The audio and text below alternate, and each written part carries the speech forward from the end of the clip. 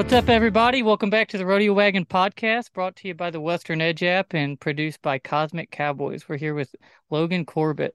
What have you been up to, man? You, you, Man, you I seem am to be just busy. yeah, it's been pretty busy, but just raising kids, really. I got four kids. My oldest is six. And so anyway, between junior rodeos and stuff, they keep us pretty busy and I've been traveling a little bit with High Low Pro Rodeo. I just arena director for them and help them set up and tear down, and their schedule's pretty easy. So we I don't have another one until August. So anyway, we've been traveling around, checking on some athletes, and man, really just staying busy, man. I just saw were you in Texas? Where were you Yeah, I was in at? yeah, I was in El Paso. I went down to old El Paso. Did get to go to Rose's Cantina, like the Marty Robbins song, which was really cool. It's a historic building there, like pretty much on the Rio Grande. Like I'm not exaggerating. You can throw a rock across the river almost from where you sit in Rose's Cantina. So it's right on the border. The food was mediocre at best, but it was really cool experience to be able to go in there and see it. And so anyway, yeah, we were in El Paso with Hilo, and it was a good rodeo. They sold it out. It's been Harry Vold had a rodeo there for years. I want to say like 40, 50, 60 years. I don't know exactly, but it hasn't been there in I want to say over 10 years. Really? And they had just two perfs and they sold it out the day before the first perf. It was sold out. So 5,200 seating capacity sold out both days. And let me tell you, those people like to party, and it was they had a great time. It was wild. It was great performances. Had just the right amount of entries. It was a good rodeo. Yeah, it was Did cool. you have anybody like athletes with champion living there? Yeah, I did. I had a couple. I had a couple there, and one of my I had a calf roper that I've been working with for the last 6 months, and like I've really been going through naturally, as a bareback rider. I mean, I was a college rodeo coach at one point in time. It's not that I don't know anything about calf roping, but as somebody that's only entered one time and thank the Lord that I missed my calf because I don't know what would happen if I'd actually caught him. I'm just not extremely familiar with the biomechanics, the actual movements and what goes on. And so I've been studying a lot on that over the last, year or so and getting to put some of that in place working with this client. And it was awesome. He was in slack and he was 8'3". He broke the barrier, but his run was, I mean, flawless. Like it looked like effortless. And it was just so cool to see, like, from him getting off and running down the line and flanking his calf, just the tie, like just to see all those little pieces come together. It was so cool to watch that run. And so anyway, it would just solidified in my mind, like, okay, we're doing the right thing. Like I'm that we're on the right track. I'm not saying that I have it all figured out. I don't think we ever are right. We're probably just less wrong. But Yeah, right. I think that we're definitely headed in the right direction. And so it was really, really cool. That is interesting, especially when you get into because you guys aren't just training bronc riders or bull riders as far as the industry that's starting to develop. Yeah. There's so many Yeah. different disciplines and these disciplines are completely different in the biomechanics. It's not the same. I bet that takes a lot. It What does it, that look it like and how you guys kind of prepare the team to develop and address that? I mean, yeah. certainly you have certain things that are general fitness. Yep, Just for sure. core fitness, Yep. you need to develop these things, but then you get into, anytime you get into high level sports or athletics, you Yes, sir. always begin to get into very specific biomechanics and how the body's functioning and what you need to be doing to enhance specific body parts or movements, I would say, probably the more technical term. I couldn't agree with you more. I couldn't agree with you more. One of the things that we've done is Doug Champion, who's the owner of Champion Living Fitness, he's done a really good job of assembling a really diverse group of coaches. So sure, we didn't start very diverse. He's a bareback rider himself who hired me, another bareback rider, and then we branched out and hired Paul Lloyd, who's a bull rider. And next thing we know, we had Tyler Bunton, who's a bull rider, and all of a sudden we were getting real locked in on the rough stock end of things. But now we have Doug, and then there's nine of us coaches underneath Doug, and we've got a few girls, Megan Epperson, Natasha McCann, Jessica Bragg. Some of them have like a PT background, Okay. a physical therapy background, and they competed in goat time. We just added a young lady by the name of Libby Winchell. She's our newest coach. She just graduated from Tarleton, and she's awesome. But she went to the college finals as a freshman in the goat tying in that region. She's she's very handy at what she does. She breakaway ropes. She's actually headed to Greeley, I think today or Oh, tomorrow nice. to go rope. And so she's currently competing in the breakaway roping. And so what we try to do is we just try to add coaches that, not that I can't learn about breakaway roping. I have learned a lot, or calf roping. I want to learn more. I want to be able to handle those things.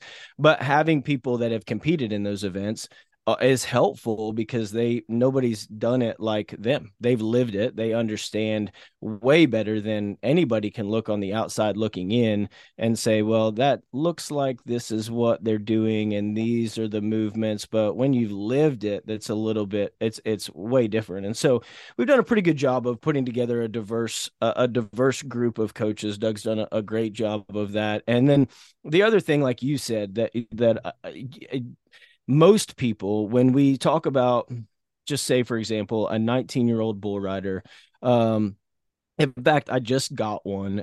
We work with some of the PBR teams, and I just got a young man who's like 19 or 20. He's a protected roster, first time PBR team. Is extremely talented. Has never worked out a day in his life Mm, formally in the gym. He's just worked outside his whole life.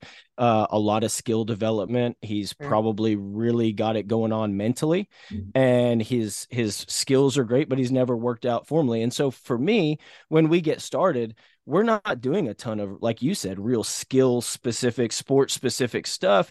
I just need to establish that base. I need him to be able to connect like neurologically with his muscles. Like, hey, when I say squeeze your shoulder blades back, like, can you do that, or do you want to shrug your shoulders up? Like, I just need to get those neural pathways firing and learn how to.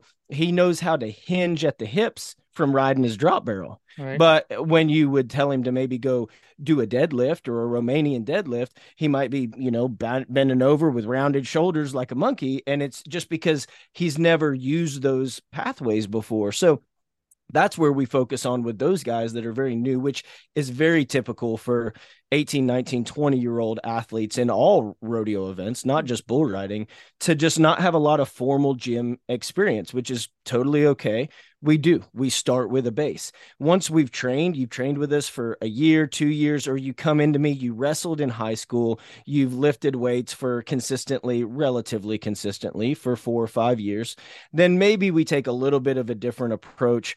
I'm not going to have that young 19-year-old man that's on a PBR team that's never formally worked out. I'm not going to have him walk in the gym and go back squat. The Right. time that Okay. it would teach Yeah, me sure. that it would take me to teach him how to properly back squat, it's just at this point in the game, it's not worth it. We've got the team series coming up. We can accomplish something very similar as far as adaptation with a dumbbell. Now, if Sure. he works with me through the season, we get in and he's got some time this winter where he's not going to be going, getting on 5, 6 bulls. Sure, maybe, hey, I'd really like to work on your strength. And in my mind, there's not really anything like a barbell to be able to teach strength as long as we have proper form, whether it's a deadlift, a back squat, bench press, those kind of things. Then I could take that time. And as he progresses in the gym, then we can maybe become a little bit more sport specific, or we can, like you say, we can kind of go down some of those rabbit holes of chasing strength or chasing power production or chasing hypertrophy. Some of these guys, I don't want to go down a rabbit hole, but some of these guys that weigh 130 pounds and they're like, oh, I need to stay light. I'm like, yeah, absolutely. You definitely don't need to be huge, but a little bit of muscle would probably help you be more explosive, definitely be way more durable, and would actually help your performance. So maybe our goal is hypertrophy, and that would be something we could pursue once we kind of get that base going. Do you find too, like, so the complexity, so compound movements are key, right? Yes, Compound sir. movements are key, and that's a big foundation, but people don't realize how much time it takes to do compound movements correctly. It's not the Yes, sir. same. Yeah, So even though absolutely. isolated workouts are secondary and are great, do you find that in, you get a young guy or you get somebody, not young, but somebody that's not been, Training. Yes, sir. training and having that background, and they come in, say it's like in the middle of a team series or Yeah. something where you don't have a lot of time to spend with them to develop a compound movement, do you find isolated movements to be productive and maybe being quicker to kind of get proper form and that quicker development if you have to? Yeah, absolutely. And there's nothing we just had a podcast. Our podcast, we just did an episode on this not too long ago. And there's nothing wrong with isolation exercises, but like you talked about the compound movements, which if you're, not familiar, compound movements are going to be like they're going to be more multi-joint, full body type, whether it be a deadlift or a squat pattern of some kind, something like that. Those compound movements, you really get more bang for your buck. So in that situation, say I get somebody that's already, we're in the team series. We don't have any rest. They're going to an event this weekend. They might be getting on practice bulls this week. What I'm going to do if they're like, hey, I'm adamant about training, I'm not going to get on a practice bull for another 48 hours. So I've got a little bit of time. I'm probably going to lean more towards number one. I have to check and see what their squat mechanics are, just body weight. So we've done an evaluation. Their body weight squat looks pretty good. The evaluation is a huge part of programming anybody. I can't tell you where we're going unless I know kind of where you've been, and I need to kind of get that baseline. But if their squat mechanics look pretty good, just body weight, then I'm probably going to throw him into maybe just a goblet squat with a dumbbell. It doesn't even have to be super heavy, but we're gonna load that dumbbell kind of in a front rack position, Yeah. and it's gonna load their core a little bit, which we can talk about later, maybe or maybe not. But rough stock athletes love core work, so it's gonna load their core a little bit, and but it does give us a little bit weight. We can throw some tempo. We can make him, go down nice and slow for 2 seconds, hold it for 2 full seconds at the bottom, and then kind of explode up. 4 to 5 seconds a rep. A guy does 8 or 10 of those. That's going to be, I mean, you're going to be, feeling it for sure. So that would be a way for me to be able to get some stimulus from him. At 8 to 10 repetitions, we might not be necessarily in the strength zone, but Yeah. it would definitely get us. We've really got to, for somebody that's never trained before, I need to work on a little bit of that muscle endurance first. And so that would maybe accomplish that. He's definitely going to feel it the next day. Hopefully not just completely wrecked out, but he's going to feel it, which again, rough stock athletes love to, leave the gym feeling like they just trained hard. And um, so that would be probably my direction. Isolation movements though are definitely, they're great things Yeah, for for sure. anybody's program. There's nothing wrong with doing bicep curls or any kind of like open chain movement, like a hamstring curl on a machine, or the knee extension, quad flexion machine on that. Those are great. Like, I mean, they're totally a part of a program. But if I had 20 minutes to work out and it was leg day, if I had 20 minutes or 30 minutes to work out, I'm probably going to go in and go to right to the barbell, and I'm either going to, depending on what I've been doing that week, I'm going to back squat or I'm going to deadlift, and I'm going to take plenty of rest in between. I'm going to go relatively heavy, and as opposed to hitting a hamstring curl, maybe a single leg Romanian deadlift, maybe 2 or 3 isolation type movements, I'm gonna stick with something more compound. And how did that, because that's all ideal, right? So in ideal circumstances, but like if there's anything I know about this sport is nothing's ideal to the point where Nothing. I used to back squats. That was my thing. That was Yes, my sir. favorite workout. I can't do them anymore. Yes, sir. I've I've Absolutely. had I've had three Injuries and shoulder stuff. surgeries and the anatomy in my shoulders does not Yes, sir. allow for range. And that was a decision going into, one of the decisions we make going into some of these surgeries, talking to Tandy, he's like, look, this Yep. is the one you need to do, but you're going to Yep. lose range. There's going to be Yep. things you'll never be able to do again, but you'll Yep. be able to ride bulls and it won't impact your bull riding. Mm. So then you learn to make adjustments. So you're still doing the squats, you're just learning to develop different, ways of putting that load on the part of your body that you're working out. Absolutely. We've got to be creative because you are not unique in that everybody I mean I work in the fitness industry and I if they can like I can that's about as straight as this arm goes. I rode bareback horses with my right arm, and I've had an elbow surgery in there, and it still just doesn't go completely straight, which really messes things up when you're trying to do demo videos in which you need to have a straight arm. Like that, we're all getting together, all us coaches filming, and they're like, "Oh yeah, hop up there and do a pull up demo video." So I like do one rep, and then Paul's like, "No, get down. No. Somebody else needs to do it." So I mean, everybody, we all have these bumps and bruises. We carry Right. these things with us. Whether a lot of things we see with rodeo athletes are ankles, broken ankles, and so they don't have a great Sure. range of motion in their ankle, which is going to affect your squat as well, or shoulders. We've got hip issues.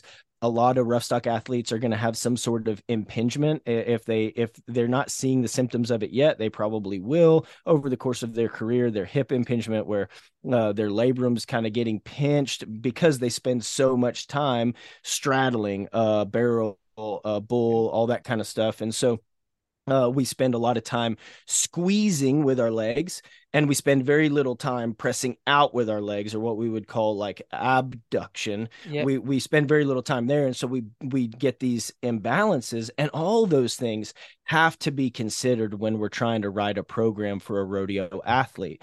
We can't simply say, "Okay, you're a bull rider." Here's and we have a template on our Champion Living Fitness app. It's maybe $19, and it's like good exercises for bull riders. Totally. That, and if you've never Right. worked out before, that might be a great place to start. But for us to really be effective, we need to do some sort of evaluation. I need to talk to you about your past injuries and what kind of things are still giving you pain, maybe what you've got going on now. Dawson Gleaves is a bull rider, really handy bull rider, just Yeah. won second in the nation at the college finals, and is on one of the Texas teams, the PBR. But Rattlers. we, Yeah. yeah, exactly. We talked at Rodeo Houston, and he was like, "Man, I've been meaning to call you. I need some help with my hips. My hip just, man, it's bugging me all the time." And sure enough, we got hooked up shortly after Houston, and he started training. And a lot of that was he had a little bit of impingement issue going on. We're squeezing, squeezing, squeezing, and we're able to now. I've tried to level him out a little bit, excuse me, and he hasn't had that I'm aware of, and I ask him pretty regularly, and unless he's lying to me, but he hasn't had hip issues for the last 2 to 3 months, and it's because he's putting in the work. We're doing some stuff that typical bull riders wouldn't necessarily think to do. I why would I need to do booty work? I'm not trying to have a big booty. I'm trying to ride bulls. But it's like we've got to offset some of that stuff. So Sure.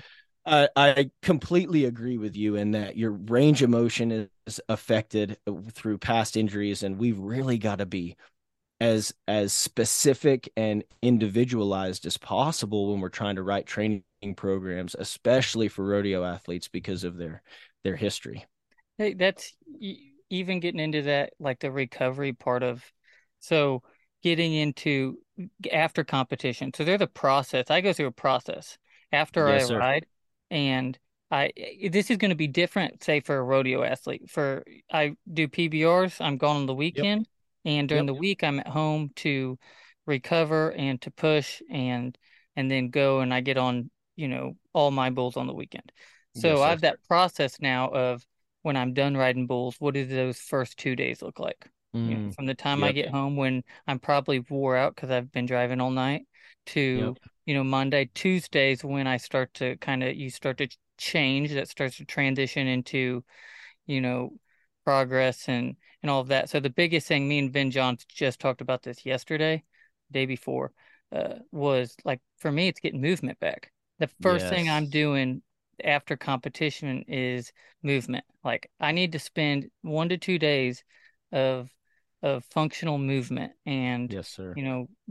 doing that movement, and then also before and the bookends of my week are really focusing on like pliability. So doing a Yeah, lot of plyo, even Pilates yeah, is one of the last things, the last 2 years, really kind of working on Pilates videos and doing different movement stuff.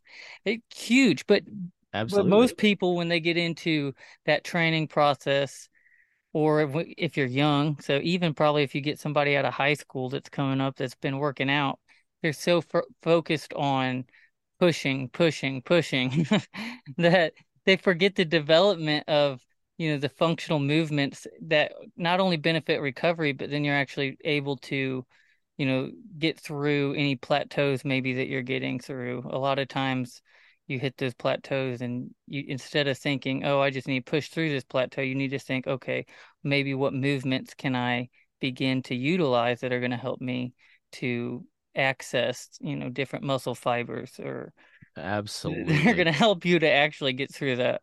What's Yes. your thoughts on that, and kind of how maybe you're, you know, develop athletes in that way to kind of think more on that? Because each individual is a little unique in what they're going to Yep. be doing.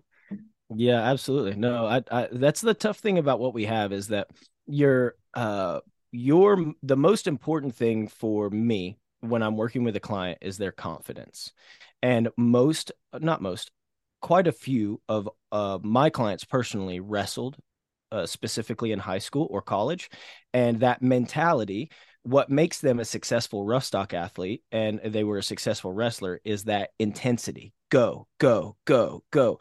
And so I have to try to bridge that gap, explain to them in as much layman terms as possible a little bit of the science behind recovery and why recovery is important and why maybe dialing it down some. There's a time to go, go, go, and there's a time to rest. And I have to try to bridge that gap, and I have to try to meet them in the middle somewhere so that they feel like they're adequately training. They feel that now remember, emotions are not always tied to reality, but they need to feel, excuse me, like they're training appropriately, because when they run their hand in that rigging or they take that wrap in that bucking chute, if they think that the things that they've been doing at home aren't helping them, it doesn't matter the scientific foundations behind it. It doesn't matter if it's the best program. If they don't believe that it's actually helping them, it will not help them and they will not be successful. So I have to have them confident that what we're doing is actually moving them forward, and I have to bridge that gap somewhat. And that's the one of the most difficult parts of my job. I just had this conversation with somebody yesterday. I wrote them 3 workouts a week. They're rehabbing a leg injury. They still wanted to work upper body. I wrote them 3 workouts a week for this upper body. There's a lot of stuff going on lower body. We need to be recovering. They're like, yeah, I've been doing the upper body stuff like every day. And then I had to have this conversation about like, hey, like recovery is important, blah, blah, blah, blah, blah. So that's one of the most difficult parts when it comes to your recovery. That is where the adaptations happen. That's where the gains happen. If that's where recovery is, where you're going to actually make progress. And the one of the biggest ways in which we recover is sleep, quality sleep. And I talk to athletes about that all the time. If you haven't ever tracked your sleep, you should try, especially if with an Apple Watch or something like that. A lot of our coaches have used a Whoop strap, and we recommend those out. They're great tools as well. But whether I'm reluctant to just say, hey, you got to pay for this other thing too. But if you're in a spot where you're interested in trying, tracking sleep and finding out how much deep sleep you get. Deep sleep is when we're going to produce growth hormone after adolescence, and that growth hormone is going to repair tissues, ligaments, tendons. And when I learned that, and I realized the number one thing I can do for myself on the road is get deep sleep. So I bought a Whoop strap subscription so that I could start paying attention to how I was sleeping, and I really start setting up my sleep environment in the camper we were in. I'm going to get a custom mattress. I'm like, it was always dark. We kept it cold. We tried to set up so that I could recover. And then just like you said, movement is medicine. And so moving that body, a lot of times we get a little stove up and we're like, oh, I better just sit on the couch and, like swipe on Tinder, whatever it is that 19-year-old bull riders do these days. And that's actually probably setting you farther back. Instead, just a little bit of movement. And the misunderstanding is that we have to go get in this full long workout. Man, 20 minutes of just some body weight stuff. We're lengthening and contracting the hamstrings, the quads. We're working our shoulders. We're working on range of motion, and we're becoming more mobile. Not necessarily more flexible, which flexibility is a good thing, but we're owning that range of motion. I want to be strong in these new range of motion that I'm getting as I'm stretching, because that's where I'm going to have more stability and more control in my shoulders, in my hips. If I own that new range of motion by doing mobility drills, something simple as what we would call a shin box switch, where you're just sitting on the ground and you're just flopping your hips from side to side, which if you're listening to this and you're not familiar with the shin box switch, I made it just sound extremely silly, but you can Google it. But just You'll know what basic it is after you Google it. absolutely, but just basic exercises. Doesn't have to be anything crazy. It honestly, on a recovery day, it shouldn't be intense. We're looking at just that low pace of just quality movement. And I could not agree with you more. And then that right there, sleep, some movement. And then the last thing I might throw in there is paying attention to our nutrition. So a lot of times we get done getting on a bull. I don't care if you're a PBR athlete or a PRCA athlete and you've been on 2 or 3 over the weekend, or you've been on 5 or 6 over the course of the week. When we get done riding, we haven't ate since noon, 1 o'clock. We don't eat anything pre rodeo. It's 9 o'clock when we get on. All the restaurants are closed, but there's a hospitality tent that has a little bit of fried fish left, which is fine. I love fried fish. I'm not, but we're going to have one slice of fried fish and we're going to have 6 Coors Lights. All I'm saying is that I'm not against drinking either. There's a handful of people that listen to this that probably can remember some times in which we've had a lot of fun together with alcohol. Okay, I'm not against drinking, but I am saying that that's not going to help your body recover. Not And at all. so we do that 3 or 4 times a week, maybe at a minimum for some people when they're rodeoing. And it's no wonder that by the time we get to September, we get to Pendleton, we feel like crap. We're worn out. Our body hasn't been recovering. We've been abusing it. And every dose of stress requires a dose of recovery. And I promise you, getting on a bull, roping a calf, riding a bucking horse is a dose of stress. And in America, what we're really good at is having about 7 or 8 or 12 or 15 doses of stress, low sleep. We got to drive all night to make the next rodeo. We're going to have a couple beers. We're going to get on a bull. And then we give it about half a dose of recovery every week. And we're like, I don't know why I don't feel good. Like, dude, you gotta start listening to your body, but that's just a topic for another time. But I think that I could not agree with you more. Movement is huge. Pay attention to your nutrition, what you're fueling yourself with, getting proper sleep. If 19, 20-year-old guys that are coming up through the ranks would implement those three and do some research on those three things and how they can best fit them, they're going to be amazed at how good they feel and they're consistent with them into their 30s, late 30s, maybe early 40s. I don't know. We're not there yet, but I think that you and I are going to live to see that. We're seeing it. We're seeing it Yeah, now within absolutely. we're seeing it now within the last 15 years for sure. I, I'm 29. I haven't even reached the peak, which I started late. Yep. I'm a little unique in that I was developed on the more the nutrition side and the Yes, sir. training, the skill set of the training side. And then, starting at 18, 19, I never knew anything about the sport. I didn't even cowboy growing up. I was Yes, sir. in athletics. So then taking that time, the last 10 years to just in development of skill Mm, set, uh, which a lot of these guys grow up in, a majority of them grow up, they start riding when they're young, steers, they kind yep. of go through that and they develop that. And then the whole training side's the next part. But I think that right now I'm just now hitting you know, I'm just now beginning to hit a peak, I love that. if you even want to call that. Yep. In places I've never been in, and physically too, after having 7 surgeries, Yep. after Yep. going through all of that, understanding how the body works and how none of that is going to keep you from longevity.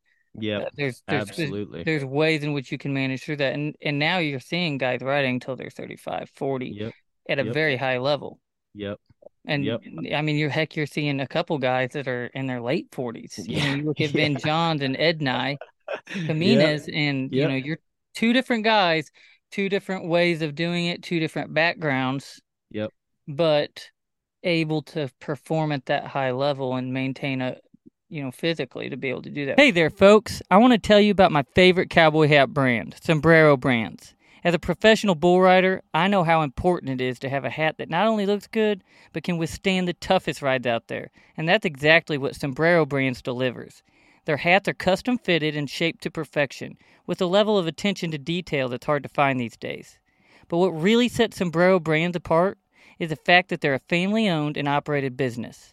Mark and Kendall Holler, the owners, and their daughter Sarah, who's only 13 but already a hat making prodigy, are all passionate about their craft. They know what it takes to make a cowboy hat that can stand up to anything the rodeo circuit can throw at it. And get this, the founder's grandfather, Polly Holler, was born and raised at South Camp on the Four Sixes Ranch. These folks have got cowboy blood running through their veins, and it shows in every hat they make.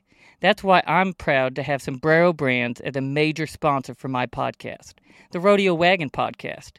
So if you're in the market for a hat that's tough enough to handle anything the rodeo throws at it, give Sombrero Brands a try. Trust me, you won't be disappointed. Back in the day, it was alcohol, no training, lots of Yeah. alcohol and cigarettes, and pretty much everything hard on your body on top of competing, which is hard on your body.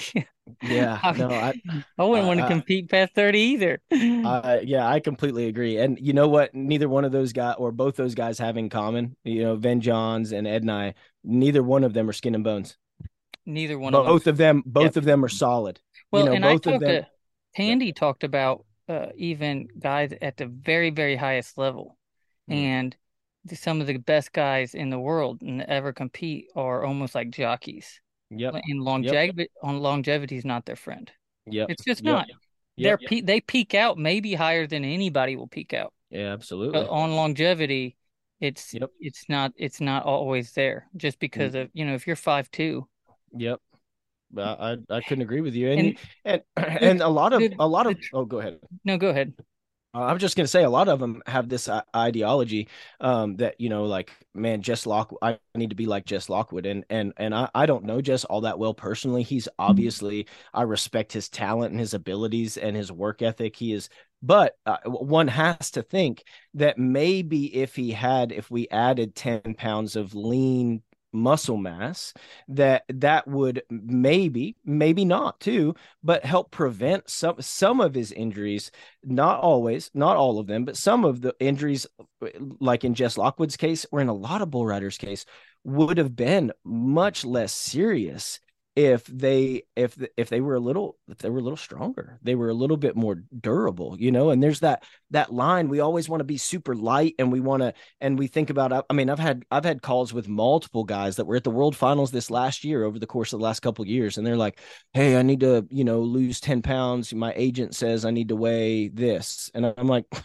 dude, your agent tells you that? How many bulls has your agent been on? Like, come on, dude. There's no possible way that we're going to lose 15 pounds in 2 weeks so that you can be 148 pounds. You're not going to feel very good. I'm going to tell you right now, you're going to feel horrible. Your energy levels are going to be in the tank. You'd be much better to be 157, 158, be strong, energy levels high, feel great. We're still lose a little bit of weight, and we certainly need to be relatively lean. Could not agree with that Yeah, more. I'm sure. not saying that you need to be a chunky bull rider, but if we can have a little bit of muscle mass, man, it's going to help you be more explosive. It's just going to help with injury prevention, which is almost a joke in our sport, but I mean that's for lack of better term, that's the words I'll use for that. But it's just going to help overall performance by being just a little bit harder to kill. Yeah, and there's a huge balance there. And it's so individual too, because even weight proportion and muscle mass, depending on your body type. Yes. Are you six Yes. foot? Are you 5'4"? Are you 5'8"? Yeah. Three different, and some people Absolutely. are a very skinny 6 foot. Some people are a solid 6 foot. E- Everybody's so different. I mean, Yep. Keith Hall, Andrew Alvidra, these guys Yep. freaking they'll beef up real quick. Like Absolutely. they can Yep. gain some weight and they Yep. gain it real quick. Where for Yep. me, I prefer it. I Yep. I not that way, you know. Yep. Yep. I'm pretty right there in the middle. Like I can put on weight, but I don't have to like worry so much about putting it on too quick. You know, Absolutely. I can manage my weight maybe easier than some of those guys. But at the same time, I kind of feel like if you're taller and you're lankier, you need to be more aware of where your Yes. weight's at. Where Yep. the shorter guy can get away with a lot more on weight proportion. We should all be Yep. balanced, but there's, what that balance should look like is a little bit Yep. different for a guy that's center of balance is smaller. Stuff like I that gets technical. Yeah, it Um, gets really technical. And that's why having some sort of individualized program, whether you're working with a coach or you've had prior experience or whatever it is, but making sure that the program that you're on, whether you've written it yourself or it's coming from a coach, is set up for you and your body type and your what you enjoy working out. If every workout you go do you absolutely dread, probably not going to be real consistent. And we know, just like doing your drills, you going to do, 50 reps on the drop barrel one time a week or do 15 reps every day? Well, I mean, the answer would be, that's just an example. I'm not a bull rider. I don't know, but I'm just saying the answer would be being consistent and doing those 15 reps every day is going to get you farther along than that one time. Same thing with your training. It doesn't have to be this perfect 2 hours where we're in there just killing ourselves and sweating. But if we could do 20 or 30 minutes, 4 or 5 times a week, whether it be mobility or strength work, whatever it might be, that's going to help you move forward much farther than waiting until it's perfect, until we have those 2 hours. Because, for rodeo athletes, perfect never comes. and just being purposeful, having Mm, purpose behind what you're doing. I think it's for me the biggest thing. Like when I go into my week, when I go to work out, there's purpose behind it. And yes. so that takes away a little bit too for me so transitioning into the mental side and how that kind Yes. of, for me, that ties in, works a couple ways. Yep. I function better when I'm up at 4:30, Yep. 4:30 in the morning, Yep. and I'm starting the day that way. I just Mm. function better. Yep. I don't like it. I prefer to be a night owl. I Yeah. prefer it. But Yeah. purpose, when I look at the purpose behind what I'm doing and how my body's, reacting and functioning, I know that getting up at 4:30. Yep. I also know that uh, routine is great, but I Mm. often get too comfortable within a routine. Yep. And so then challenging myself, running is great. It's not great for performance, Yep. but I hate running. And Yeah. so, if there's a day where I'm like, I feel comfortable going in to work out, like I feel Yep. just comfortable doing Yep. it, Yep. I'll just skip it. I'll go run Yep. 20 miles. Yep. That's awful. Yeah. After you Yeah. go do that, you just, like, because just to get through that. And then, Yes. that mental approach is, I think, a huge tie-in. Like, instead of getting to the point where whenever we're not feeling or we're feeling comfortable, we either just kind of go through a workout, which I think is better to Mm. take the day off than to Yeah. just to go Go through through the it and motions. Yep. go through the motions. A lot of times you sacrifice form and Yep. it's a detriment to your performance to do Mm-hmm. that. Whereas if it's exhaustion, you need to say, Mm-hmm. okay, why am I exhausted here? Am I Mm-hmm. exhausted because I've been training hard and I haven't given my body the rest and recovery it needs? Am I not getting enough sleep? Yep. Um, is it a lack of motivation? If it's a lack of motivation, then I need to do something stupid hard I don't want to do. Yeah, absolutely. And then after you get through that, then a lot of times I find I'm motivated again. And Yes. I didn't lose there. I benefited from. Absolutely. That is the mental part it's the key. It's the key. That's the key to performance in life in general is what's between your ears. And the things that we can do, that's one of the things that we battle is the misconception that our workouts should be built to make us mentally tough all the time. And so we always think that, like, okay, I've got to have this really hard workout that mimics the rodeo arena, which is not possible. And if I'm not just like leaving a sweat angel on the floor, then I didn't really accomplish anything. There is a lot of that. That's where it draws back to that like confidence thing I talked about at the beginning. I have to bridge that gap between scientifically, but what you're comfortable with, or what you're, maybe in this situation uncomfortable with, what's going to give you an edge mentally. We've got to bridge that gap. And what, like, that's one of the more difficult parts. But your brain is it's the key to performance, especially in rodeo. And that's why we can see guys that do hard things, that maybe have it mentally together, and they have perfect fundamentals, and they win gold buckles. They maybe have never been inside a gym, and the only time they see a doctor is when there's something seriously wrong. They've broken a bone, they've got something like that. But everybody wants to look at those very few examples and say, "Oh, well, he can do it." I'm like, that guy has more talent in his pinky finger than you would in three of you. Like, it's insane. And the fact that he's got it together up here in a way in which you don't have it together up there.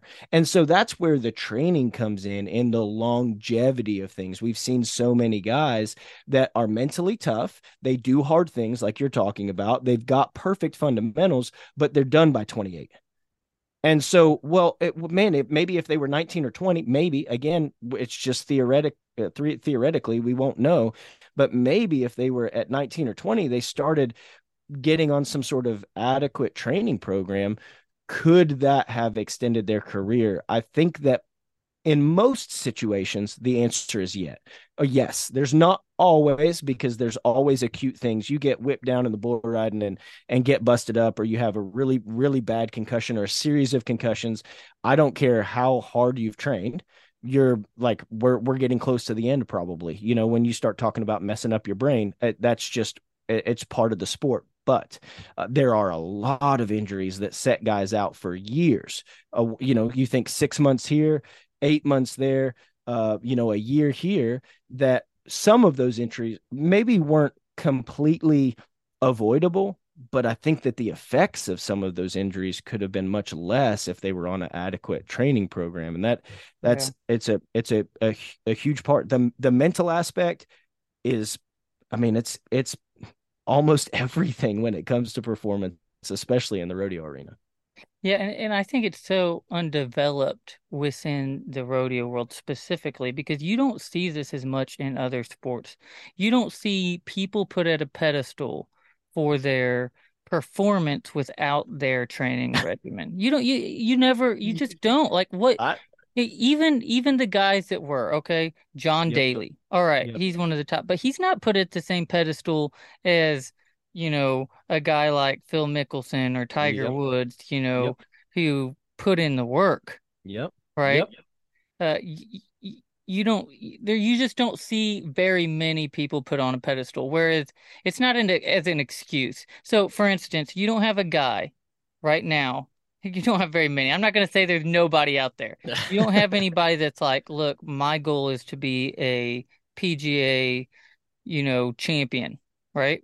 So I either want to win the FedEx Series or I want to win a major. You don't see those guys saying, I'm going to do it the way that somebody that's not working out has Yeah, done it. absolutely. And there's been Yep, multiple. It's not, yep, there's just like in every sport, there's guys that are just freaks. But yep. you don't see anybody that's saying, look, John Daly, that's it. I need to Yeah. drink more Diet Coke and smoke more cigarettes. That's the answer. uh Yeah. there's always that precedent of skill and working very difficult to hone in on that art of perfection Yes. that is done through golf is a great example of training. uh, Mm-hmm. that's not a long-term thing. That's a recent development within the sport that Tiger probably started. Yep. It's since Tiger anyway that you Yep. start seeing this physical development of Mm. golfers. I you you still there? Yep. Yeah, I Uh, got you. Can you hear me? Yep. Screen went blank. Um, Oh. yeah. So you don't. the golfing similar in bull riding and being an individual sport and stuff like that. You still don't see it in other sports for sure. Yep. Mostly because in other sports you're not allowed to do that. You're not going to be on Yeah. a football team and be allowed to Yeah. do that. Yes. You're not going to Yes. play in the MLB and just get away with doing nothing. Yep. Although I think football's probably more so. MLB, there may be a little bit more of a Yep. a Yeah, they're fluctuation there, but probably. MLB is more skill development. So even Hmm. if even if the training development isn't there, baseball, these guys are spending years of development before they are even allowed to be at that high level. If you're I, 22 and you make yep. it in the MLB, you are stupid young. Yeah. 20, Yeah, you're for sure. stupid young. Like people don't Yeah. think about that, but Yep. 25, 24, that's an Yep. age where people start breaking into the major leagues. Yep. And Yep. rodeo it's a different beast, Hmm. and I think that with the caliber of bulls that are coming up, there is going to be a need here that Yes. is There not is a being need. addressed. There is a need. Yeah, there There is. is a need. I couldn't agree Yeah. with you more. It's only going to continue to be that way in the future. I Yeah. mean, these bulls have special feed rations. These bulls are getting swimmed. They're getting exercised so that you can roll down the road 30 minutes from your house, smoke 4 Marlboro Reds on the way, drink 2 Keystone Lights and land at the end of the gate.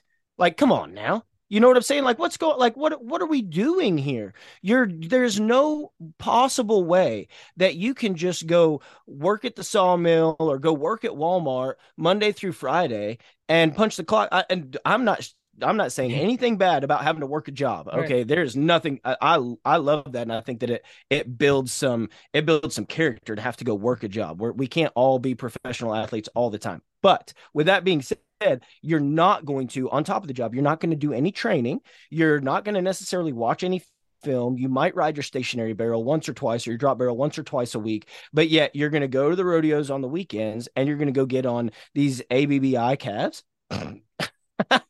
Okay, Well, like it's it just, yep, anymore, ABBIs, this is yep, me and Keith are talking about this because like during the regular season when there's velocities and stuff, yeah, they'll have yeah, ABBI events and stuff, and yep, I'm going to an ABBI event yep. every day of the week. I'm Yeah, going to okay, skip a team deal to go to an yep, ABBI because I yep, know if I go to that team deal, they're going to ride 20, yep, and I'm yep, completely, it's up to what I draw. Whereas I know if ABBI, yep, I'm going to go get on a good bull, yep, and if I ride, I'm going to win more money and get more points.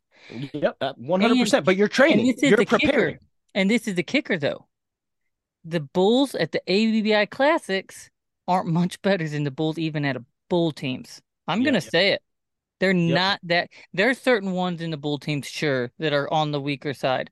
But some of these bulls at these bull teams are world final caliber bulls. Guys are going yep, 89, 90 on them.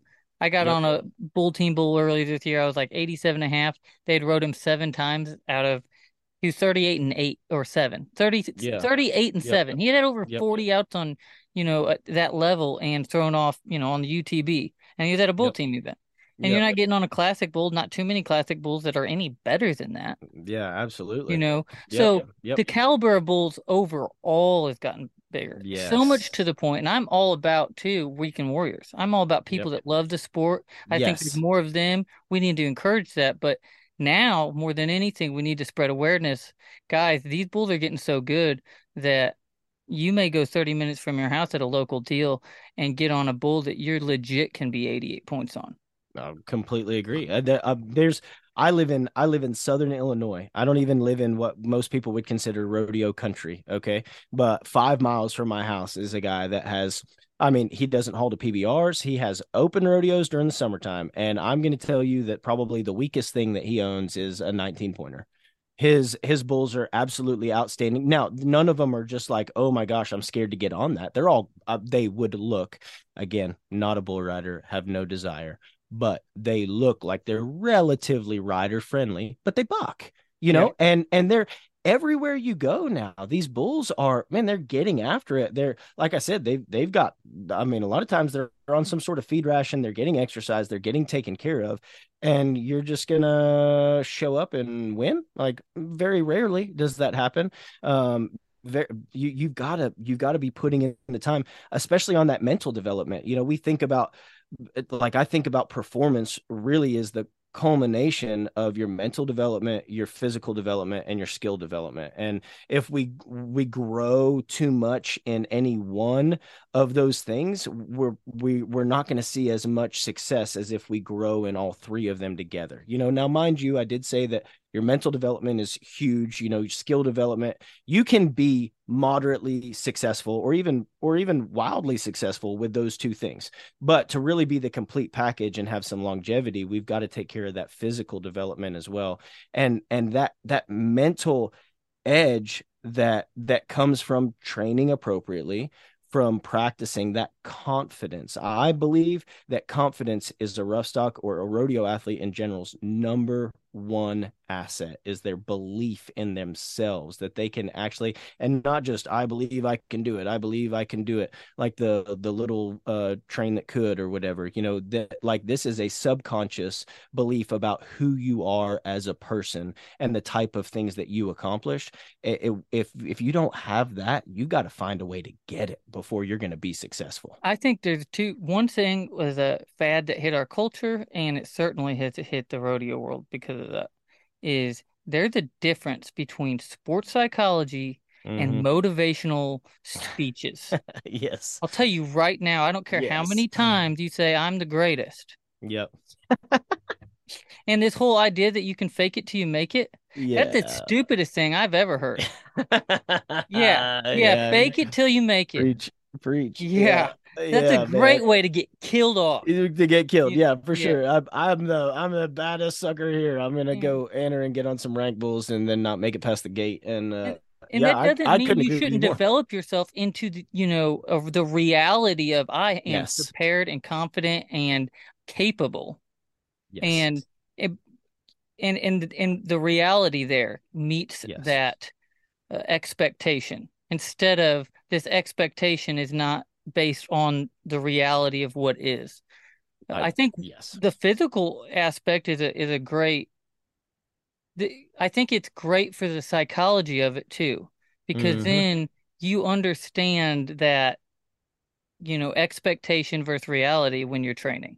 Like, Yes. look, I can go in there and be like, hey, I can deadlift 600 pounds, and I can expect to, and I can do whatever. But the reality, when you go Yep. throw your back out, or Yeah. even if it's not even that extreme, even if you're like, I expect this, but then all of a sudden your form is compromised to the Yes. extent that you get hurt.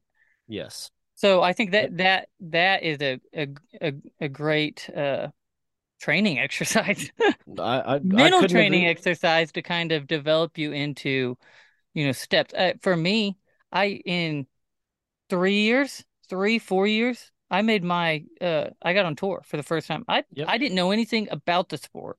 Yep. Did nothing. Yep. Did not have this cowboy background. In three, Yep. 4 years, I got on tour. I was lacking some major things, Yep. but nobody was there to help me. Like I No, of was course all not. on my own. Yep. And even the skill set has not been developed. Yep. There's Yep. guys out there right now that have the information, and some of these coaches are some of them. Yep. That knowledge is not given to everybody. The No. youth aren't given that knowledge Yep. except for specific ones. You know, like my dad was telling me the other day, we were talking, and he's like, man, he's like, if you'd have just moved to Texas, you'd have had that access. Yep.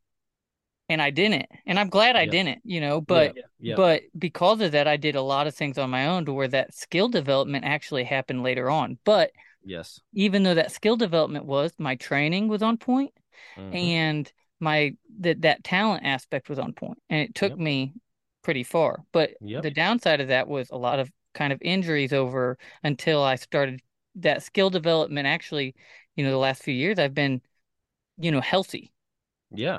in Ish. in yeah, In bull in rider that term, terms. yeah, in that term, Yeah. Yep. been healthy. But Yep. before that, I was getting hurt a lot, and it was really a skill development issue. It Yep. wasn't anything else. More major issues that Yeah. were being caused by that. No. So I think there's two sides. I think the skill development coming up. If they're really wanting to get in these teams and stuff like this, Tandy, I've had conversations with him where he said, look, there's only so many guys that can handle this caliber of bull. Hmm. And if they keep expanding and they want to make this a league, they're going to run into that right there. There's Absolutely. there's Yeah. guys that come through amateur series Yep. that look really good, Yeah. but they Yep. haven't been tested on that caliber of bulls, and their body hasn't been tested, and their mind Yep. hasn't been tested to do it week in and week out. And Uh, and you go to amateur. I every year if I go to an amateur bull ride, and last year when I was coming back from knee surgery, it was only 4 months, and I rode with it for about a year because I did things mhm. right physically, Yep. and then I got that done. I came back. I bucked off one bull in 2, 3 months. Yep. Yep. And these amateur Yep. bulls, they look Yeah. good but Yeah. they're not the same. No. So, No. so on that, there's a big skill development that I think is going to have to start taking place. And only one person, I love Cody Custard. Yep. He's awesome. He's one of the best out there when it comes to skill development. Uh, And then, the only person really that's really been out there is Gary. Not a Yep. huge fan. I was bigger fan of Gary to start. As I've grown into a lot of this and Yep. been around some of these guys that, like the Cody Lamberts and Yep. Paulo Krimbers, and I'm like, oh man, I was deceived in a lot of ways that really cost me in Yep. that next level. Yeah. Didn't cost me in Yep. amateur deals. So, Yep. but on what you guys are doing specifically with the training process. The Yep. flip side of that is the use. Yes. And developing use physically, because these mini bulls, there's some of these Yep. mini bulls out there that these kids I don't think should have any business getting on. But it's n- look, if there's more money that's being poured into the sport, kids are going to get sacrificed. Yep. So That's they exactly what it will. is. They're It going to is get sacrificed. the And altar is the rodeo arena, and we are just straight up sacrificing our children right now. I'm not. I've had 3 or 4 phone calls in the last 2 weeks with junior rodeo parents who have 8 to 12-year-old sons that are maybe riding mini bulls, maybe getting on mini ponies or saddle bronc horses or whatever. They've been interested in a training program for their child. And so I pull no punches. I tell them exactly, number one, what the training program is going to look like. Well, he needs to be stronger. Well, he's 9. So right now we need to learn. He just needs to learn how to move his body through space. As we get to puberty and we start to grow, when they get to 13, 14 years old, they're going to be riding bulls in a completely different body in 12 months from now. They're going to we have to learn just how to move. We don't, yes. Will they get stronger? Absolutely. But it's the neurological advancements in their body and being able to connect those pathways. We're not going to have a ton of hypertrophy or muscle building necessarily coming. There can be a little bit of a strength adaptation in younger people for sure. But most of it is going to come from just that central nervous system and that connection. And I've had to have this conversation with them, like I'm probably not going to do with them what you're thinking that they need. Number one. Number two, like how and I have kids that junior rodeo, and my son loves to ride sheep. Well, up to this point has loved to ride sheep. He ate it really hard last time. I might have broken an egg in him. I'm not entirely sure. But up to this point, I've been having these conversations with myself. What am I going to do in the future? What am I going to and I think that we've got to understand that a lot of parents are living vicariously through their children, and they're pushing them to these heights. And a lot of the kids want to do well. They want to succeed for sure. But we learn so many bad mechanics as a 9, 10, 11 year old riding, whether it be especially in the I say horse riding events, whether it's the steer bareback or the steer saddle bronc. There's a lot of faulty mechanics that get learned, because that's how when a pony is running 90 miles an hour down the arena and you're 9, you can't lay all the way back, mash with your feet, and ride them correctly. What do you got to do? You got to like mark them out, and then you kind of got to like sit up. And next thing you know, you're 16, you're trying to get on bucking horses. We've got some injuries that have piled up from when you were younger, and they haven't necessarily healed properly, or they've kind of influenced your growth. And now we're having to relearn all those fundamentals. So the second thing that the conversation I have with junior rodeo parents is like and as respectfully as possible. Like, be as selective as you can when you're hauling your kids. I mean, we're luckily at this stage of life, this could change tomorrow. At this stage of life, we're luckily in a position in which I have a little small arena here. I'm able to have a couple sheep here. So I'm in, outside of the fact that it's livestock, you're never in complete control. I'm in as much control as I possibly can be at all times of the situation and him getting on sheep.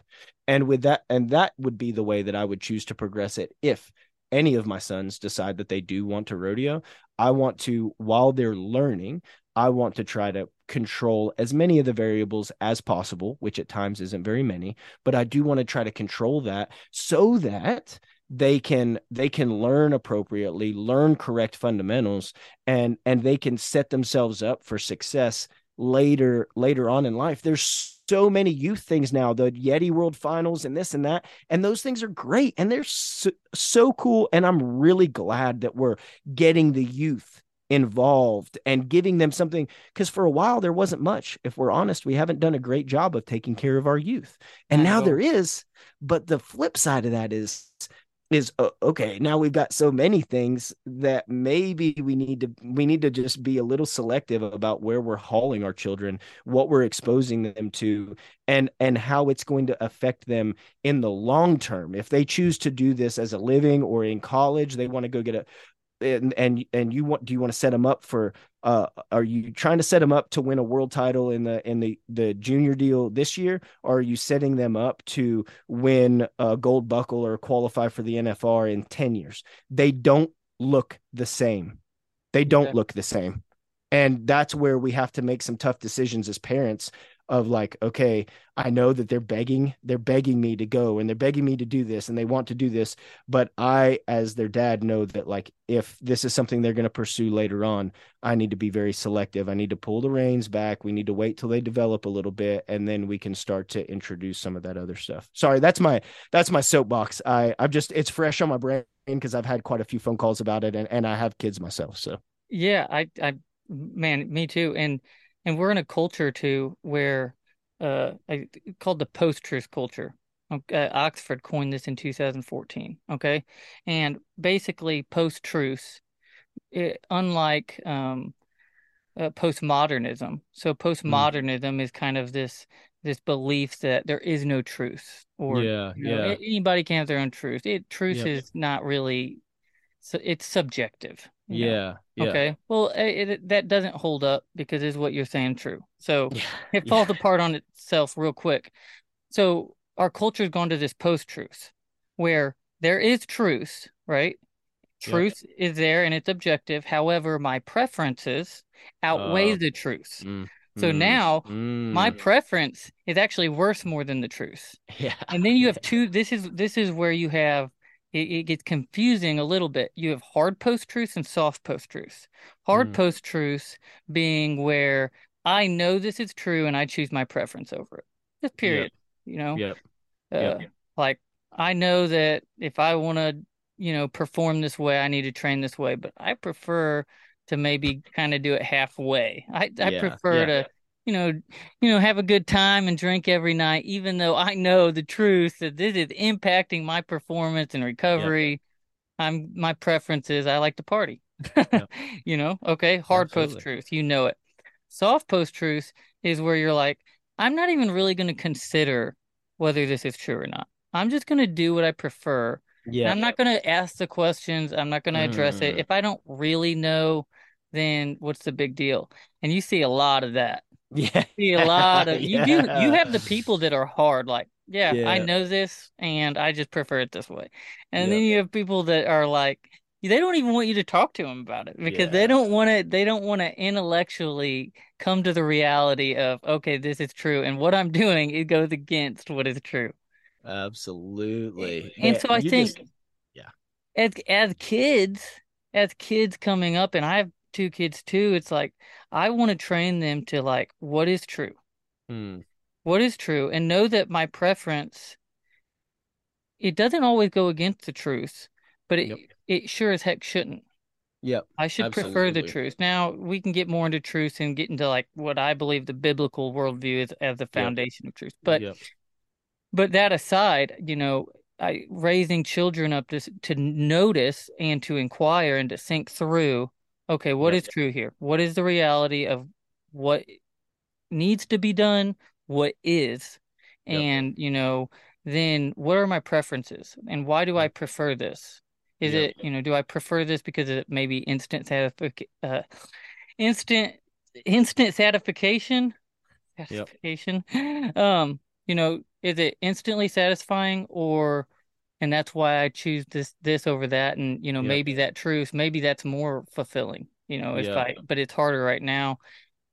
I think diet's a huge thing. I think it Yeah. may be the number one thing because some of these guys, I think they're all about, I believe that a lot of guys are all about maybe doing some training. It's Yep. the diet that's they Hmm. don't want to address, Yes. Yes. Or they don't know how to address or it. they don't know how to address it. That could be That's too. Yeah. there's Yeah. so much misinformation out there. I mean, you get on Instagram for 10 minutes and you're bombarded with all kinds of ideologies that say this is truth, whether it has to do with diet, whether it has to do with spiritual things, whether it has to do with this is truth, because we're hardwired to look for a shortcut. And so people know that, and they know that I can say the number one thing you're not doing to lose weight, and it's a ploy for keto or it's a ploy for something of that nature. And I can go in, I can cherry pick studies, I can show how, while I'm not completely saying that keto is a bad thing, it's one of many tools that should be in your tool belt that could be used your situation, again, very individualized. However, we don't know what's true. We just, as a culture in general, again, like biblically speaking, like we don't know what's true. We've gotten so far away from that in all of our culture for the most part that we're still searching for truth. And then when we think we find what truth is, then we have that choice where it's like, okay, I see that that's truth. I don't like that. I prefer this. So I acknowledge that as truth, but I prefer living this way, or I prefer eating this way, or I prefer training this way. So, and then again, culturally speaking, people are presented with truth and they're just not even going to acknowledge that that's truth, and that's not, it doesn't even, that doesn't even resonate with me, because I don't like it, so therefore it can't be true. And really, the diet culture is something that fitness professionals, and which I like would throw myself in there, we have done a horrible job of actually helping people. Instead, all we've done is fought over people's attention, given them too many options, trying to promise results at the expense of their paycheck and of their livelihood and of their lifestyle, just so we can get more clients. And all it's done is created confusion. When the fact of the matter is, when it comes to your diet, there's a lot of tools that you can use to help you reach your goals, whether it's losing weight or gaining weight. But the fact of the matter is that if you want to gain weight, you have to eat more calories than you burn. If you want to lose weight, you have to consume less calories than you burn. And there are a ton, that's an Yeah. oversimplification, I know, because there's a ton of variables, Right. whether it's hormonal. I mean, there's so many things that can go on individualized. And I just had this conversation at El Paso with one of the committee members who were asking me some questions. And I said, I can give you general guidelines and ideas, but really it's so individual. But we don't like that answer because we want it to be quick. We want a shortcut. We want it to be fast. We want it to be effective. And we want to do it all right now. We start a program. We're going to work out 5 days a week. We're going to buy $1,000 worth of healthy food. And it lasts 7 days, 9 days, 2 weeks. But eventually we get burned out and we don't see that fat come right off immediately, like that yoked dude on Instagram told me it would.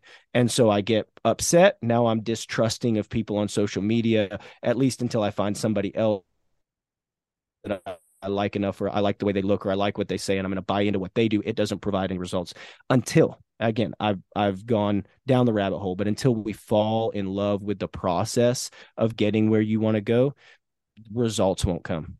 Yeah, and I talking to my sister because she talks to me. The only person I don't really talk to many people about the health. I don't want to be a trainer. Yep. Yeah. I told her, I was like, look, yeah, hats off to the people that will take the time to Yeah. do that. Yeah. Not for me. I Yeah. could I do it? Sure. Would Yeah. I? Absolutely Yep. not. But she'll ask me, and I'm like, okay, you're my sister. I said, first of Yeah. all, what I'm doing, you don't need to do.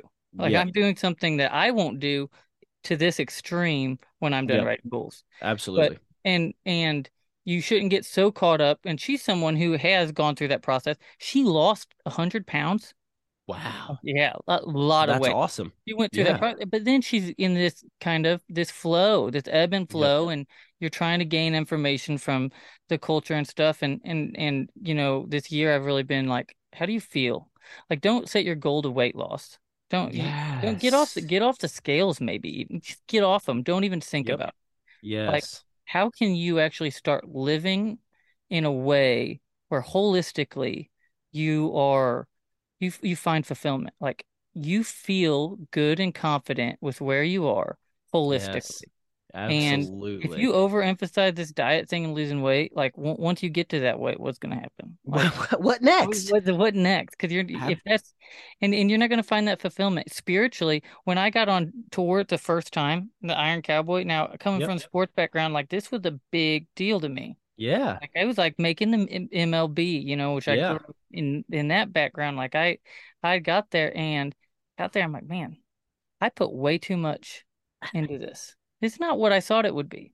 Like I expected to find like life fulfillment from Yeah. this, and Yeah. it just wasn't Still there. So still got a missing hole there it's somewhere. still, yeah. So like, how do we start living holistically? Where Yep. we're spiritually and Yep. physically and mentally, like we're actually well balanced. Yes. Yes. I couldn't agree with you more. And that's what I talk with a lot of clients, not to all those depths, but to the main thing that I'm talking with clients is like how like just how are you feeling? Let's go off the biofeedback and what your body is telling you about what we're doing. Are your energy levels drained? Is your sleep quality not very good? Is your mood really fluctuating throughout the day? Are you like just there's so many things. How do your clothes fit? How are are your pants easier to button, harder to button? Because when we start talking about the scale, there's so many things that can influence the scale that it's not always the most accurate picture of progress. In fact, very rarely, unless you're stepping on the scale at the same time every single day, getting consistent measurements, is it really going to be a marker of success or failure on weight loss or weight gain? But instead, how do you feel? And because, like you said, at the end of the day, if you're trying to gain 10 pounds and you gain it, you're trying to lose 100 pounds and you lose it, what then? What, like, where do we go from there? And there's always going to be something more. We always think that we're going to be happy when I have 4 kids and we live in a 900 square foot house. Okay. 900 square feet. We are on top of each other all the time. And I find myself and my wife too. We talk about it all the time. We're buying time until we're like, I'll be happy when we can get a bigger house. Next year, we'll be able to. Man, I got 4 kids in there that are smiling. They're probably 2 of them are napping right now. They've got full bellies. They've been outside all day playing. We have not seen a single day in the hospital with any one of our 4 kids. My oldest is 6. There are millions of parents around the world that would give anything to be in our position. And I want to gripe about a 600 square foot house Yeah. or 900 square foot house. Like, come on, dude. Like, we're this, there's always something else. And we have to find, and it's a struggle for me. I'm sure it's a struggle for you. We have to find satisfaction in something other than your performance or the results or all these things that are fleeting, because at the end of the day, when they go away, and they will, what are we left with?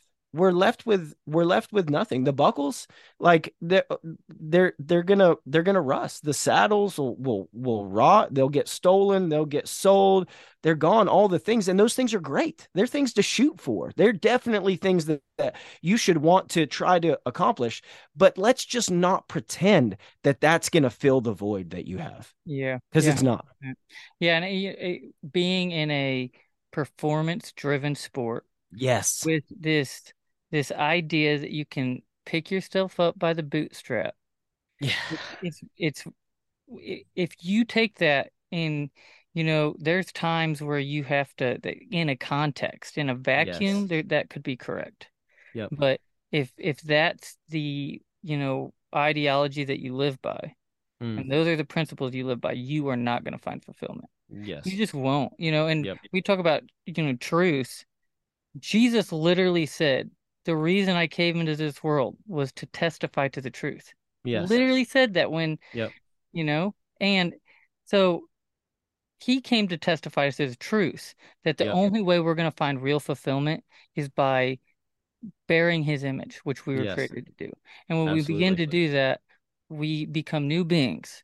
And Yep. out of that, then we start to do good things, Yep. and that's a huge difference between the Christian worldview and other worldviews. These Yes. other worldviews are rooted in, you need to feel this way. And if you feel this way, that's when you're Mm. going to reach nirvana. Or if you think this way, Yep. this intellectualism that it's all about thinking Yep. and doing. And if you do this, that's not the Christian worldview. It's about Yep. being.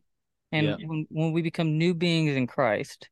knowing that the truth, and that we are to bear that truth that is revealed Yes. to us in Christ, then we begin to do things because we should, as Christians, do good things and we should start thinking certain ways. Like all of those are good, but those aren't the foundation. And if we try to start there, we'll Yes. always, all these other ways of thinking, they end where the Christian worldview starts. Yes. That you'll Yes. become this.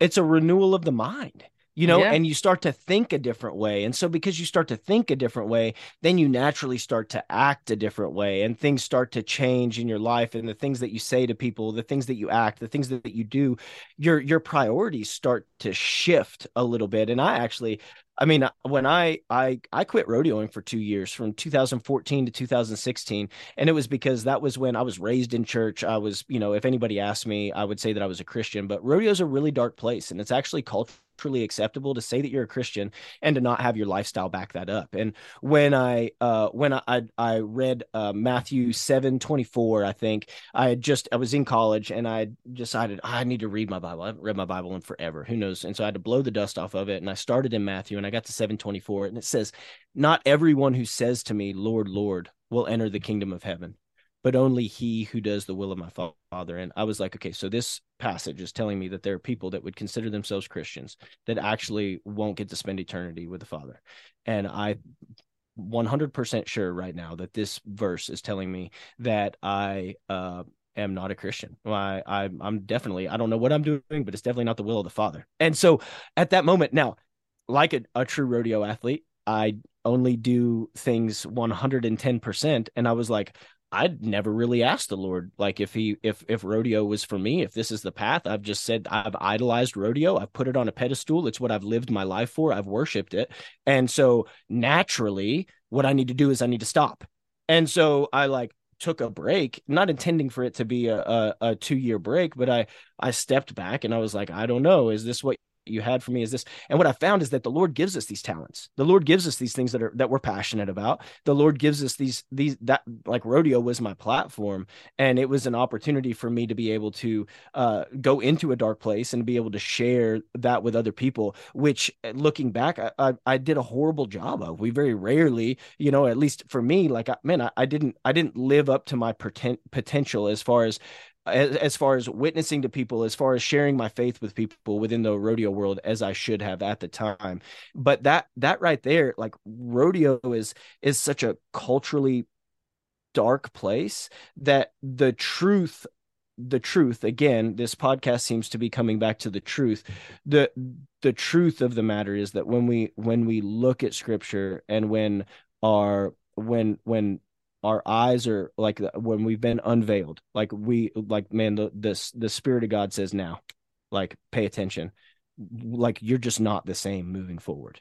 The things that used to matter don't anymore, to a degree. Doesn't mean you have to do what I did. I would actually recommend not just like abandoning ship, but things change mentally. Your mind is renewed, and you start to see life through a different lens. You start to act differently. It doesn't mean that you're perfect, because I have actually probably been the worst version of myself in my life post walking with the Lord. And there like, it's never perfect.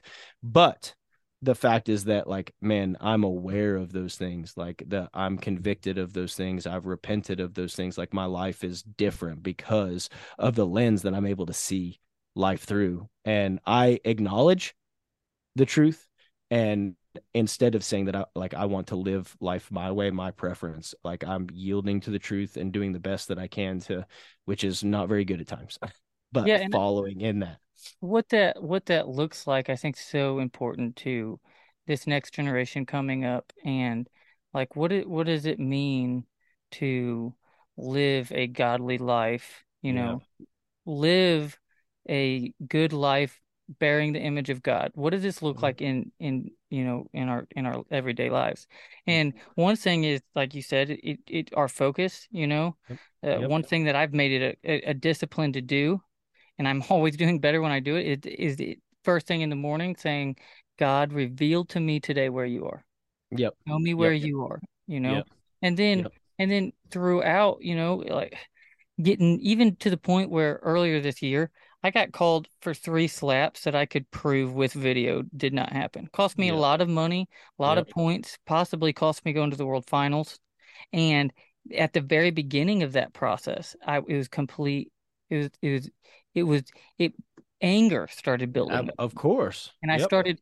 And finally, the last time that it happened, I noticed how angry I was, and I walked back into the locker room and I apologized to all the guys that were in there, and I said, "Look, I'm sorry, guys, for not bearing the image of God well. Mm, What you have seen out of me is yep. not a reflection of the worldview that I hold, Yeah. a reflection of the Christ that, has paved the way for me." That is so Like, cool. you know, That's the and hardest thing to do. and it's very difficult, like to realize Absolutely. that, like wow, I have made this more than it is, and because of that, I have blinded myself from the Mm, ability to really make decisions that yes. that bear the image of my citizenship, which is not an American. That's Yep. that's controversial. My American citizenship Yep. means, look, I love America. Yeah.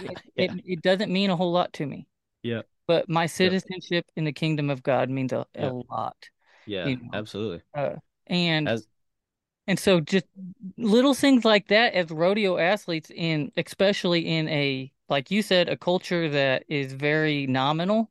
Yep. Nominal meaning, look, this being a Christian, this label, if you want to call it Yep. a label, this label holds value within this culture. But Yep. but what that means and living out what it means to be a Christian is not is actually not looked at as being valuable at all. In fact, Yes. you are going to run into it doesn't look good.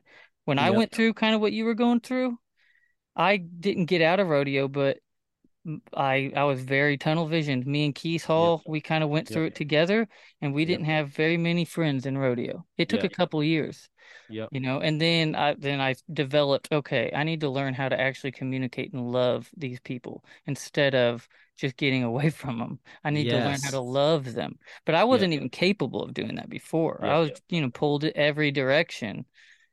But I completely agree, man. It all, I mean, it sums up, it's summed up, I mean, the law and the prophets, is summed up in this: love God and love people. yeah, And it's hard, it's easy to say, and it is so difficult to do. But instead of, that's one of the things that, like, that I go back to is like, okay, how can I love the Lord, and how can I love people today? What can I do that I don't want to do that is going to demonstrate the love of Christ to somebody? Because I get so wrapped up in doing my own thing and just hustle and bustle and just going, that, man, I'm not very good at loving people from time to time. And it's another thing, like, man, raising kids in today's culture, man, it's difficult. And we have to do hard things.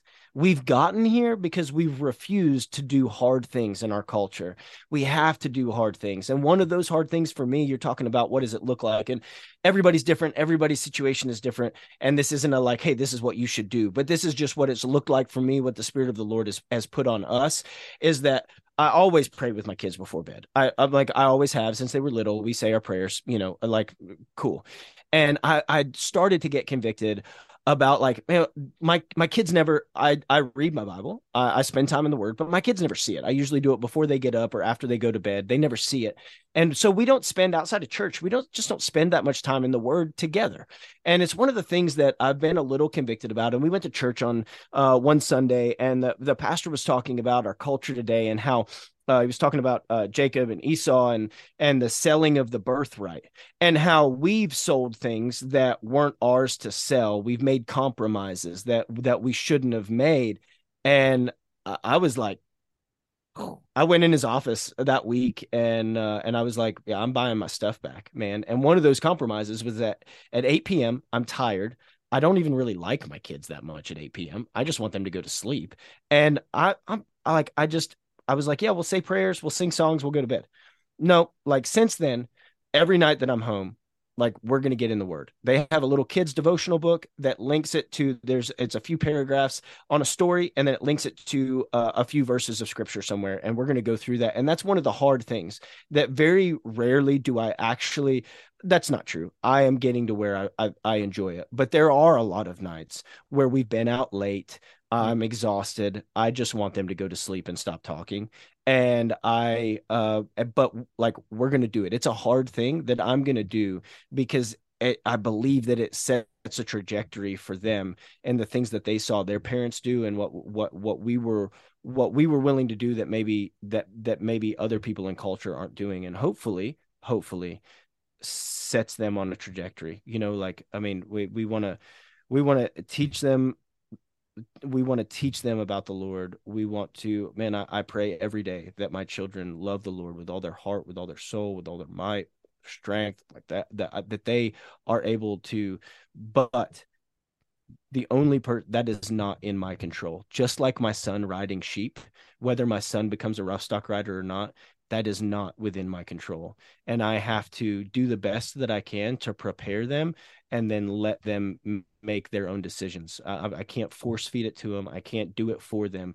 They have to make their own decisions. But what weighs heavy on me is that the preparation for the rest of their life relies on me and their mother. Yeah. And at the end of the day, I have to lay my head down and say, did I do a good job today as a father, not only just as a dad, but as a dad that wants to demonstrate the gospel in his marriage, that wants to demonstrate the gospel in the way that I talk to my children, the way that I discipline them, the way that I love them, the things that we do. And if I can I'm gonna be honest with you, if you don't have kids, I'm a spoiler alert. There are nights where I lay my head down on the pillow and I said, man, I failed today. Yeah. I didn't do a great job. But I never stop that pursuit of preparing them for what's to come after life in general, but most importantly, the spiritual war that they are going to face for the rest of their lives. And I think, kind of wrap it up because I feel like a great bookend to what we've gone over is, owning your face. Yeah. Learn to own your face. You Yes. you have to own it. Mm-hmm. Your face can't be off of somebody else. As a parent, you can't rely on the church to raise your child.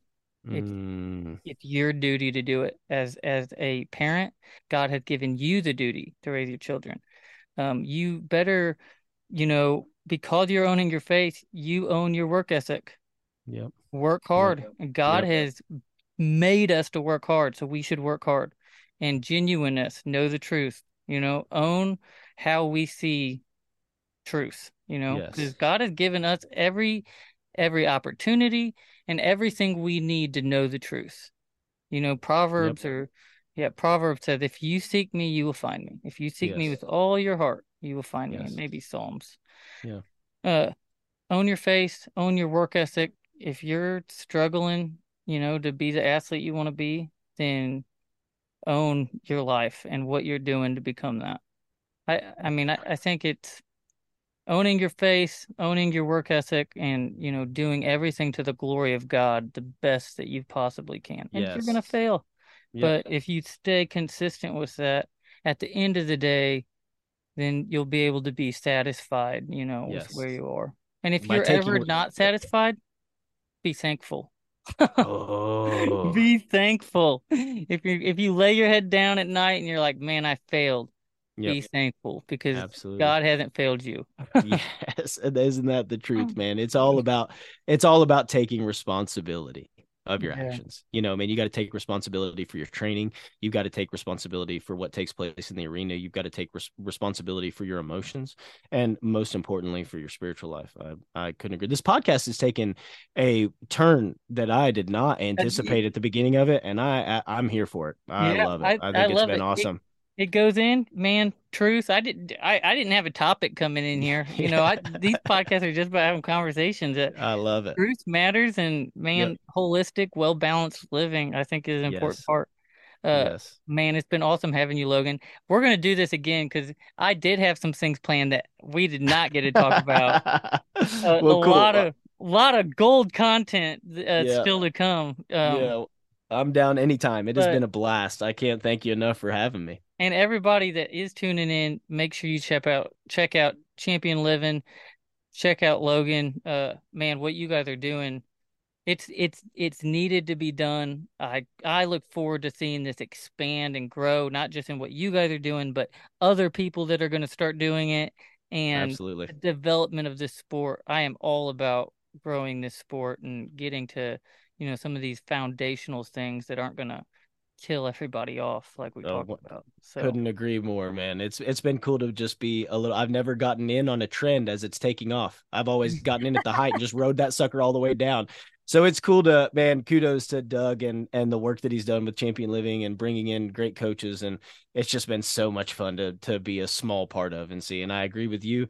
The 18, 19 year olds of today are going to be the ones writing the history books, and yeah. I am so excited to be able to see that and maybe get to be a real small part in some of their journey coming up. So Um, what are your handles? How can people find you? uh Champion so Living. my main I'm on so Champion Living is going to be on Instagram, TikTok. It's all of that. I want to say that it's just at Champion Living on Instagram. I'll have to double check that to be sure, but my handle on Instagram is just Logan let's see here. It is Logan.Champion Living, and the Champion Living page is just at champion.living. And we've got on the Champion Living page itself, you can see all of our coaches. There's a link to our website there. So if you listen to this and you're just curious, like, hey, I want to know more about the training options, if you'll go to the Champion Living Instagram page and you can go to our website, championlivingfitness.com. There's a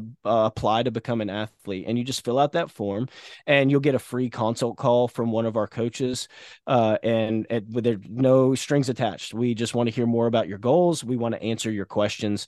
There's a possibility if maybe we can work together, maybe not. But that's one way that you can get more information or following along with us on social media. Doug and myself, Paul, a lot of Tyler Bunton, a lot of our coaches are posting. We post demo videos all the time, Yeah. like that you can plug and play into your program. So if you're like curious and want to kind of dip your toes in the water, definitely follow champion.living or Logan.Champion Living or any of our coaches and check out the free content that's on there. And it's good too. A buddy of mine literally just said 2 weekends ago, who was it? I forget who it was. They said when I was asking him about his training and stuff, he said, "Well, I've been getting on Champion Living, and I've just the free content. I was just Yeah, looking at the demos, and he said I dude, started incorporating some of those workouts."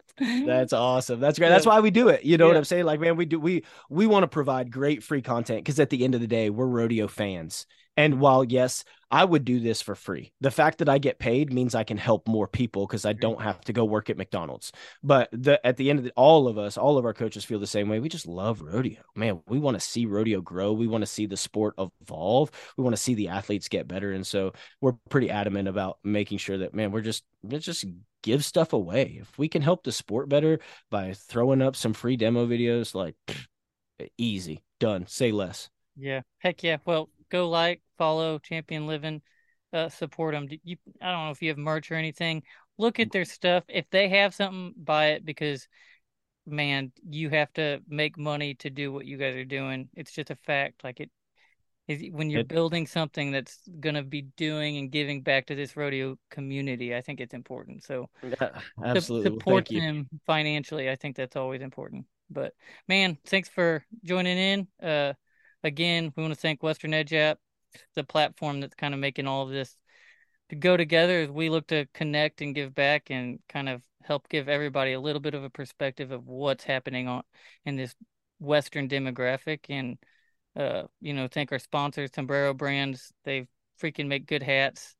One thing that's cool about hats, by the way, that I'm learning, because Sombrero Brand's the guy that makes those cowboy hats. He's out of Texas, right by the Four Sixes.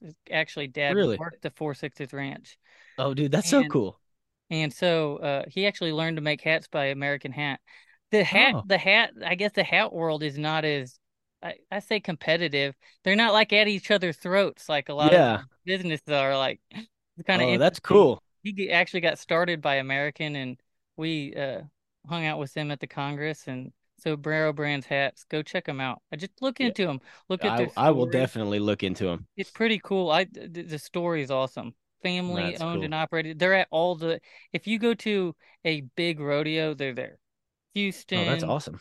they're everywhere. They're at all of them. Check them out. And then Cosmic Cowboys. I don't know if you've seen Cosmic Cowboys on Instagram. Go Oh, check I them out. have seen them on Instagram. Yeah. They followed Hutchinson last Yeah, year. He yeah, went in. yeah. And I think they're getting ready to produce a movie or a documentary with him. And he Oh, went and that's won so like cool. 80 grand at the NFR. Or no, he won like 80,000 in one round. He won a Oh, bunch of money wow. at the NFR, and they videoed all of it, so that'll be cool. That They're will helping be really produce cool. this because this guy, I don't have the time or the I don't have the time to learn how to do any of this stuff. So, Yeah. I love to have conversations and stuff, but Cosmic Cowboys helps produce this and kind of make it what it is. So, thanks guys for tuning in, and we'll see you next time.